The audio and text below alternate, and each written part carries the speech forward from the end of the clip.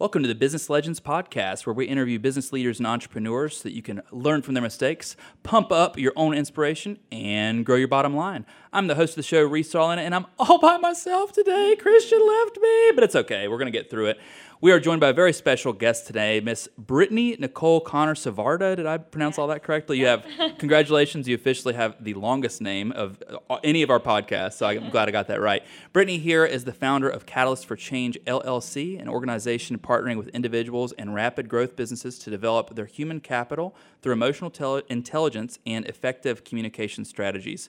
Good morning, Brittany. Thank you very much for joining me this morning. Good morning. Just me. You don't even get Christian. You know, my favorite thing about my introduction with you is that the only word that I stumbled over there was intelligence. So that's probably not exactly the one that I wanted to get there. But yeah, thanks for joining me, and of course being very flexible. We were supposed to record in the COVID times, but it has been a very interesting last couple of months. But so tell me what Catalyst for Change is in your own words, outside of emotional intelligence and that type of thing. What types of stuff do you do on a day-to-day basis? So Catalyst for Change works with creating balance and resilience in the lives of individuals, and specifically now with COVID-19, I've pivoted. Yeah, I imagine. As we talked about earlier. And so now I focus on working with entrepreneurs and executive leaders in the tech industries primarily. Mm-hmm. But just really focusing on how do you have a balanced life? Because I think people feel like it's go, go, go. And they don't always, they're not always mindful of how that lifestyle impacts their overall well-being. Sure. So I apply emotional intelligence and communication strategies to help them have a more balanced and fulfilling life.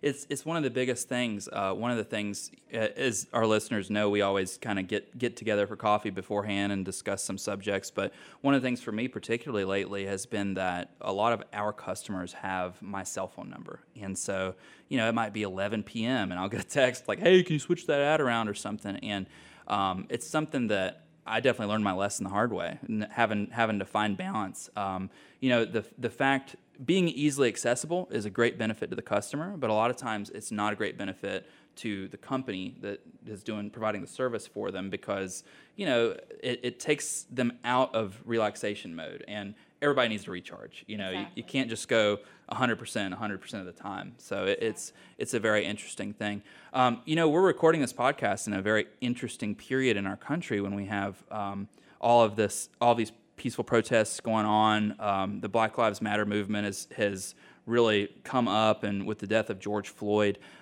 really opened our eyes to a lot of the racial injustices in the community and stuff. Your company being Catalyst for Change, I think it's just a perfect pivot for you.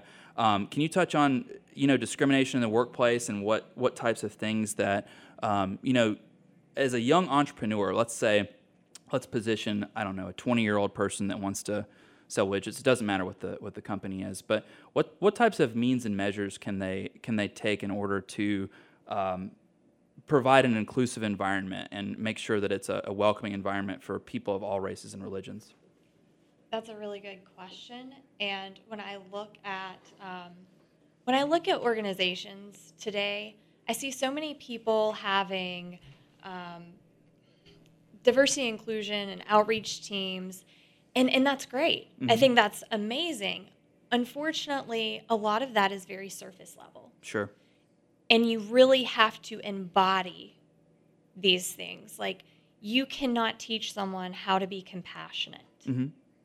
You cannot teach someone how to not be biased if they have this ingrained in them. Sure. So while we want to create this very diverse and inclusive environment, what we often have is diversity without the inclusion. Yeah, that's a fantastic point. A lot of the more meaningful posts that I've seen, of course, given that I am on social media for like 10 hours a day, it seems like, and not all of it for work either, but, you see all these videos and posts and whatever about systemic racism as opposed to direct. It's one thing to have hate in your heart for a certain race or something like that, but there's so many things that here we are as white people, and we certain things that we'll never feel because we're not Exactly. black people, and one of the more powerful things that I've seen lately, I've seen this post shared many, many times. It's like, I can never understand, but I stand with you. It's a picture of a white hand holding a black hand type of thing. And there's just so many different things that go on in our culture that, whether we're aware of consciously or it's something that that we want to fix, it just happens to be that circumstance. And your point is very well heard about you make diversity efforts, but not inclusive efforts. And it's like, I think that by and large, a lot of people are very scared of people that exist outside of their own culture too. And it's like, even down to, like, let's say, I don't know, you're hiring somebody as an assistant or something like that, and you get in, 5 different applications. It might be your nature to go with the person that's most similar to you, just because you share the most cultural things in common with that person. Right. And that's the type of systemic things where, we need to learn to look beyond that as an entire culture. It's not you, it's not me, it's an entire culture around this point. And a lot of these things continue to get inflamed. And I was having this conversation with my campaign manager just yesterday, and protest is interesting because I've always been more of a person of action. I've always thought that, instead of just appearing somewhere, like, do something about it. Talk to your senators, create a movement, get signatures, take action on these things. Create an organization that creates inclusivity in the workplace and that type of thing. And yet, one thing that I've noticed personally in this last week, particularly, has been that we're having conversations about it. We're even having a conversation about it right now. And that's the effect of protest. Exactly. That people They out are there. action. They promote action. Yep. And, It's almost like a billboard, Yeah, yeah. And I've heard a lot of talk about, with social media, people that are able to go out and film this stuff, it's getting more exposure than traditional media because they're able to get it from an alternative perspective. Sure. Right? And I have seen a shift in people's mindsets because some things have come to light that some people maybe did ignore or just weren't aware of. Mm-hmm. So we are starting to see movement. But when it comes to the workplace, so going back to that and creating that inclusion in the workplace, I stress emotional intelligence, right? Because part of emotional intelligence is self-awareness and empathy. Sure. And in order to address our own biases, we have to be aware of those biases. And that can be very difficult sometimes because there's implicit bias and there's explicit bias. And the implicit bias are the ones that get us in trouble because they fly under the radar. Yeah. We aren't conscious always that if we're walking down the street, right, and someone comes up to ask us directions, are we going to have a different gut reaction if it is a black person versus a white person? Right. That is an implicit bias. Even if you're not, quote unquote, racist, even if you don't discriminate mindfully against a group and believe in equal rights, you still may have that, like, hesitation, like, what's this person doing when they're approaching me? Yeah. Right? So we have to draw attention to that, and that's what emotional intelligence does. Yeah. And then empathy, the ability to see from their perspective. And so many people just put into action strategies, but they, again, don't embody that understanding, that genuine compassion. And that's what we have to start doing. Yeah. Implicit bias, it's interesting. We have similar, not only upbringings, but educational backgrounds and such. And I distinctly remember implicit bias, not necessarily from a psychological perspective, but more from a managerial perspective. And there's a lot of other things that go into that too. Like, in that example, you have a person that walks up to you, asks for directions and stuff like that. And there's like a further level of self-awareness, as in, what are they doing before they get there? Whether it's a white person, black person, or Asian person, or Hispanic person, doesn't matter. But if let's say they come up from behind you, I'm going to jump. I'm going to jump if somebody taps me on the shoulder, on the street. Or let's say, they have, their hands in their pockets and it looks like they might be brandishing a weapon, type of thing. Doesn't matter, white, black, doesn't matter what they are. Being aware of the fact that it's the situation and not the racial bias that's something else to be aware of too. You know, as we further promote this this inclusive environment, the diverse environments, I think it's really important to basically understand what is a bias and what is racist and what is situational too. You know, it's a difficult thing. I don't We're complicated. I don't think there's any Band-Aid to it either. It's something that has to happen from the ground up, so to speak. And I feel like our society, we are so conditioned to see things, and this is no pun intended, but we're conditioned to see things black or white with no gray. And we live in a world of gray. Things are not simple. There are not just two sides to every story, but millions, infinite sides to stories. And we have to be open to all these perspectives. But that takes energy. Takes a lot of energy, and it can be draining. Yeah, for sure. So we have to just kind of slowly take it a little bite at a time. And instead of being so convicted on what we think is the truth, just saying, well, that could be the truth, but there could also be this. Right. And that's where open-mindedness comes in. We'll never know the full story of anything. We don't have that ability. But we can gather enough information that we have a pretty good idea. Yeah, a good understanding of a good understanding, but then also say, but I'm always open to learn more. Yeah, and that's all it takes. You know, it's like the effort. You know, I think that a lot of people get very stuck in their ways, and they don't want to accept criticism. You know, it's a overwhelming problem in every venue of life. But you know, they also don't want to accept that things aren't perfect the way that they are, so to speak. It's very interesting stuff. I had one of our campaign managers, Kat, she's awesome.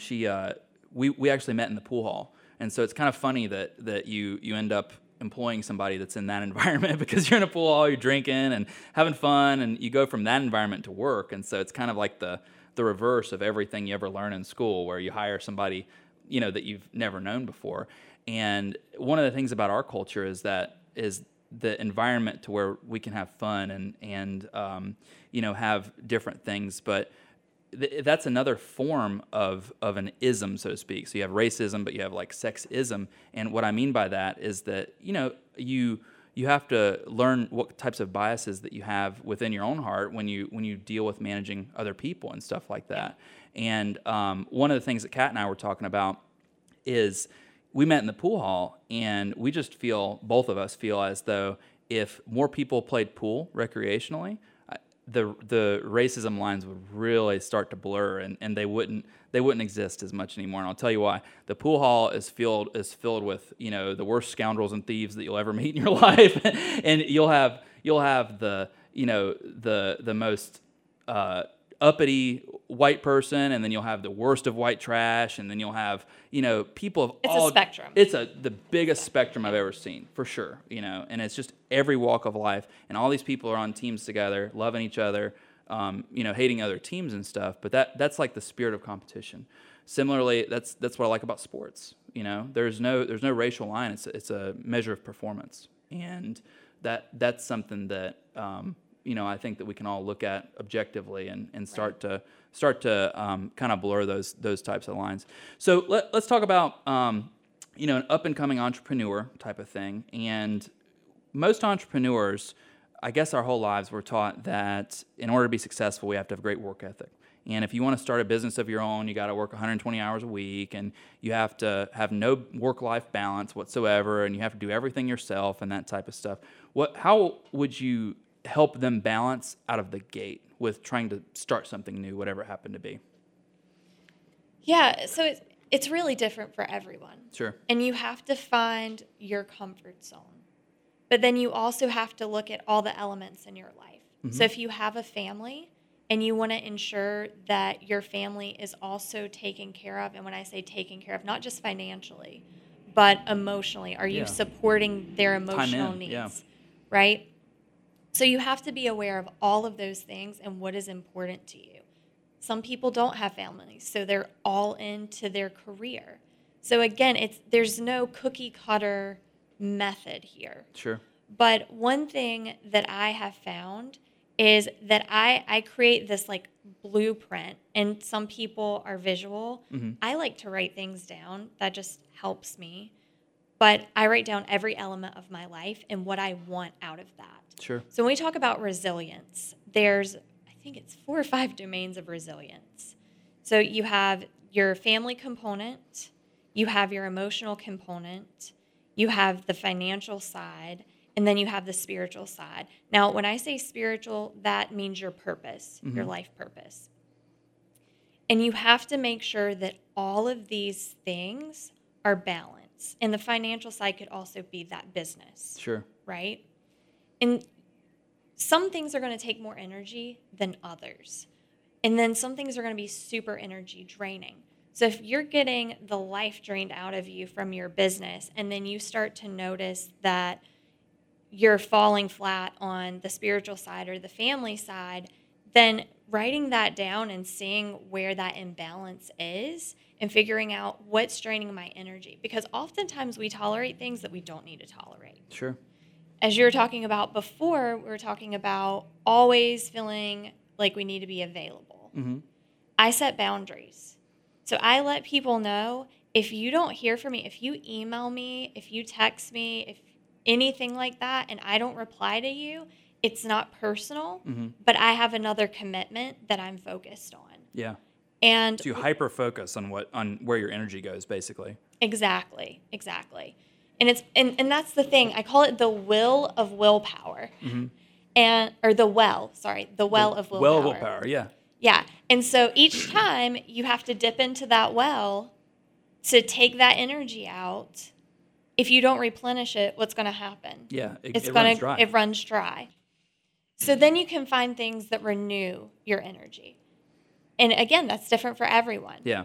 Some people, that's going to get a drink after work with their friends. Others, it's just meditating or listening to music. Exercise. So that's where you have to say, where's my energy drainers and what's my energy renewers? And ensure that the energy renewers are not unhealthy. Like grabbing 1 drink or 2 drinks after work every now and then is totally fine. But if you're like downing a handle every day to cope, that's a problem. That's a problem. So I don't want anyone listening to think, oh, okay. Well, it's okay if I, drink a 5th of Jack Daniels tonight. No problem. This is how I renew. We have to make sure that what we're doing is healthy for us. And I'm not someone who can work till 1 a.m, and I don't feel guilty about it. Right. And nobody starting a business should feel guilty. You need to know your own boundaries. It's so interesting that you just mentioned that, because I'm the exact opposite of you. Like, if you want me to work until 2 a.m., no problem, don't care. But I'll tell you what, if you want me to be somewhere at 8, it better be really important. Like, and that's one of the reasons we record at 10:30 this podcast, is because I don't know what it is. My mom's the same way, so maybe it's genetic. I'm not sure, but it's like my brain, my conversational ability is, you may have even noticed it this morning, because we met for coffee at 9:30. It's like my conversational ability doesn't even turn on until 10, and before that, I struggle with my words and can't put sentences together and thoughts and stuff. So it's really interesting. That was one of the, not necessarily friction points, but it was one of the conversations that I had with my ghost best friend, business partner Christian over here. But we had, he's a person that he doesn't necessarily like mornings, but he can start work at 7 a.m. no problem. He did it for many years.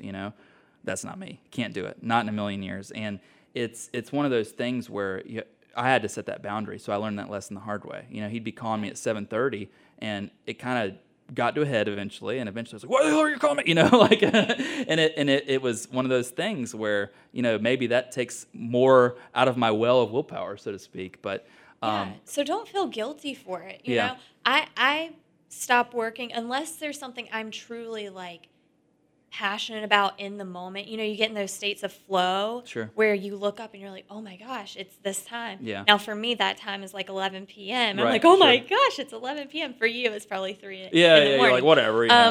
But I don't feel guilty for it, and I used to. I listen to Gary Vee. Yeah. And Gary Vee is all about the hustle, the hustle, the hustle. Sure. But he also tells people, just because I hustle, your hustle could be completely different. Mm-hmm. And I think as entrepreneurs, we're always comparing ourselves to other entrepreneurs. For sure. And we've got to get out of that mindset. And just as human beings, we're always comparing because we live in a society that is extremely driven by competition. Mm-hmm. And our competition should be ourselves. Yeah. There's a lot of comparison. Yeah, you're dead on point with that. Do you think, as you're speaking particularly about Gary Vee, do you think there's almost this culture in entrepreneurship where there's this, it's almost like a work ethic expectation, and it's almost, that might be what led you to these feelings of guilt for yourself, where, there's this expression of like, you work until midnight and you get up at 6 and you can't sleep because you're an entrepreneur and you got to hustle and grind and that type of thing. Do you feel like there's a culture of that out there? I do. Yeah. I do think there's a well. culture. I think it's kind of driven because the word hustle Mm-hmm. and entrepreneurship are tied together. Sure. But I have spoken with so many well-known entrepreneurs that have successful businesses, but they do not see their life as being successful. Mm-hmm. And that's why I'm truly passionate about working with these individuals specifically. Sure. Because you can have it all. Mm-hmm. You should not have to sacrifice your family, your friends. You shouldn't have to reach burnout before you're like, I can't do this anymore. Mm-hmm. I mean, I've spoken with entrepreneurs who were making millions of dollars and contemplated suicide. Yeah. And some attempted suicide and they failed. Mm-hmm. And that was the moment that was like, something has to change. And I don't want people to get to that point. Nobody Right. should get to that point. And everything takes time. Mm-hmm. And in a society where we feel like everything is instant gratification, we don't realize that overnight successes are not overnight. Right. We've also got to get out of that mentality. We have to work for it. And entrepreneurs naturally have that drive to Sure. work for things. But they're also, for the most part, I mean, they're human beings like anyone else. Mm-hmm. And again, we go back to comparing ourselves. And 90% of people have low emotional intelligence. 90%. Yeah, I believe that. Which means that we lack self-awareness and we do not know how to regulate our emotions. Mm-hmm. And those two things are key just in life, but especially if you own a business. Oh, yeah, absolutely. Because if you're not self-aware, how are you going to effectively manage people? Yeah. How are you coming across to people?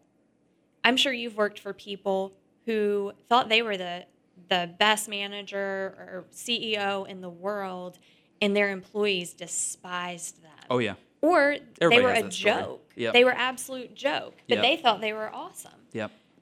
That's low emotional intelligence because their perception of themselves is not an accurate perception of how other people view them. Right. And then whenever we're stressed out, if we have a bad day, I mean, we were talking earlier over coffee about how entrepreneurship is like a roller coaster, and it truly is. Oh, yeah. In for the sure. exact same day, you can be at the top, and then within a few hours, you can be at the bottom. Dead bottom. Yep. Dead bottom. Mm-hmm.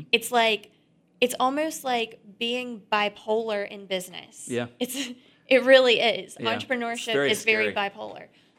You're dead right about that too. That can play even someone that's very mentally stable. It can play with you. Mm-hmm. It really can affect you because you take those losses and gains as personal gains and personal losses. Yep. And then we tend to project that onto other people. Do you think that's where it's derived from? Do you think that might be the connective point? Because if you own your own business, you take the successes and failures of that business very personally, and it's unavoidable. You can't not, because it's your business. It's something that's created from your mind, so to speak. Do you think that's the connectivity that makes it so difficult for entrepreneurs to basically have that emotional stability as they're going through those troughs and valleys, mountains, and whatever?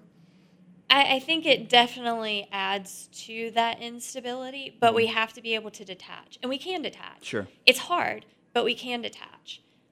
And I have learned over time, whenever these things happen, to step away. So I also do neurolinguistic programming. Oh, cool. And one of those things is like detaching yourself from the situation and seeing it from like a second person perspective. Mm-hmm. And it's like, okay, so if this was happening to someone else, how would I advise them on how to handle this? Right. And also, everything is a learning experience. Yeah, and that can be a bitter pill to swallow too. If you take that third person point of view or whatever, when you look in on the situation. I mean, I think probably the most relatable experience with that is like relationships. When people advise people in other relationships, like, oh, well, I wouldn't tolerate this and that type of thing. It can be a very bitter pill. It's a very tough growth period to go through for sure. It is, but it's also liberating. Yeah, that's very true. Once you can detach from that, mm-hmm. it is extremely liberating.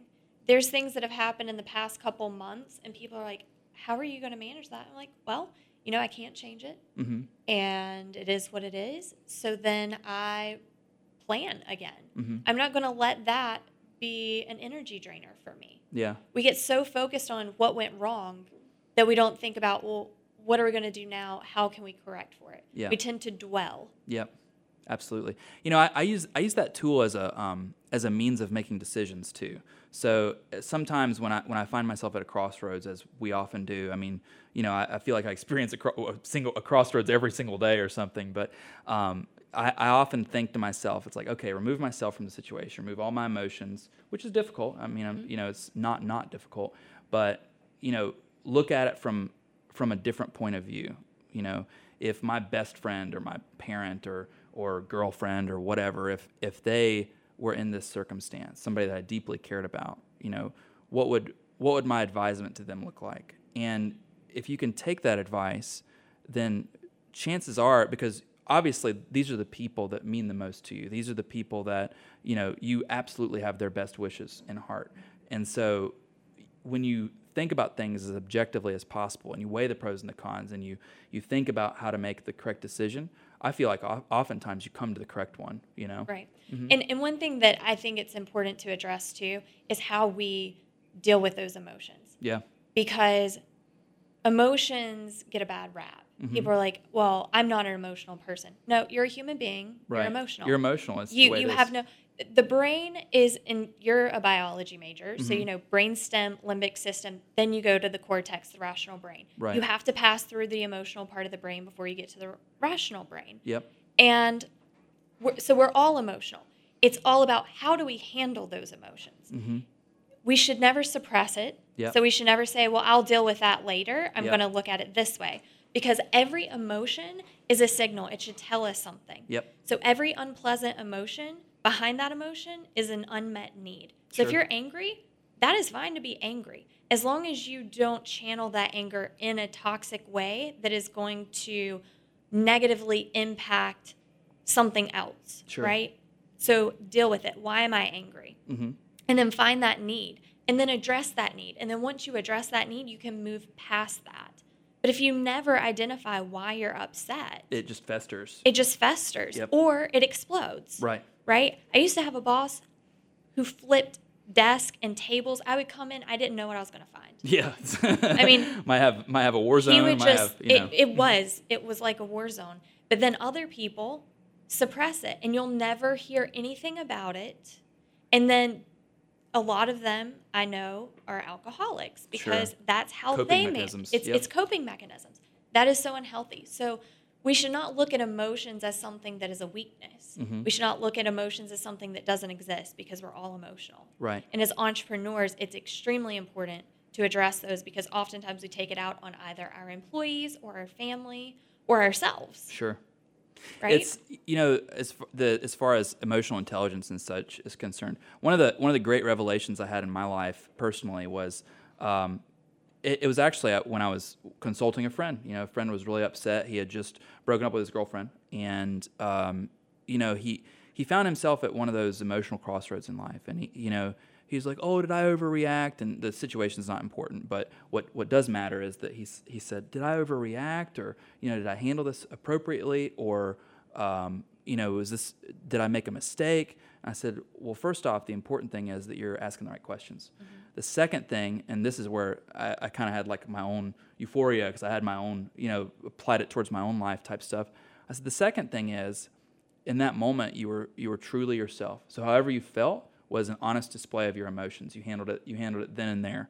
And a lot of times I think that we're trained, if we feel a certain way about something, it's almost like the world around us trains us to not be okay with the way that we feel about things. Mm-hmm. And I'm not talking about the good emotions. I'm not talking about laughter and happiness and joy and things like that. I'm talking about things like jealousy, things like envy, yep. That type of stuff.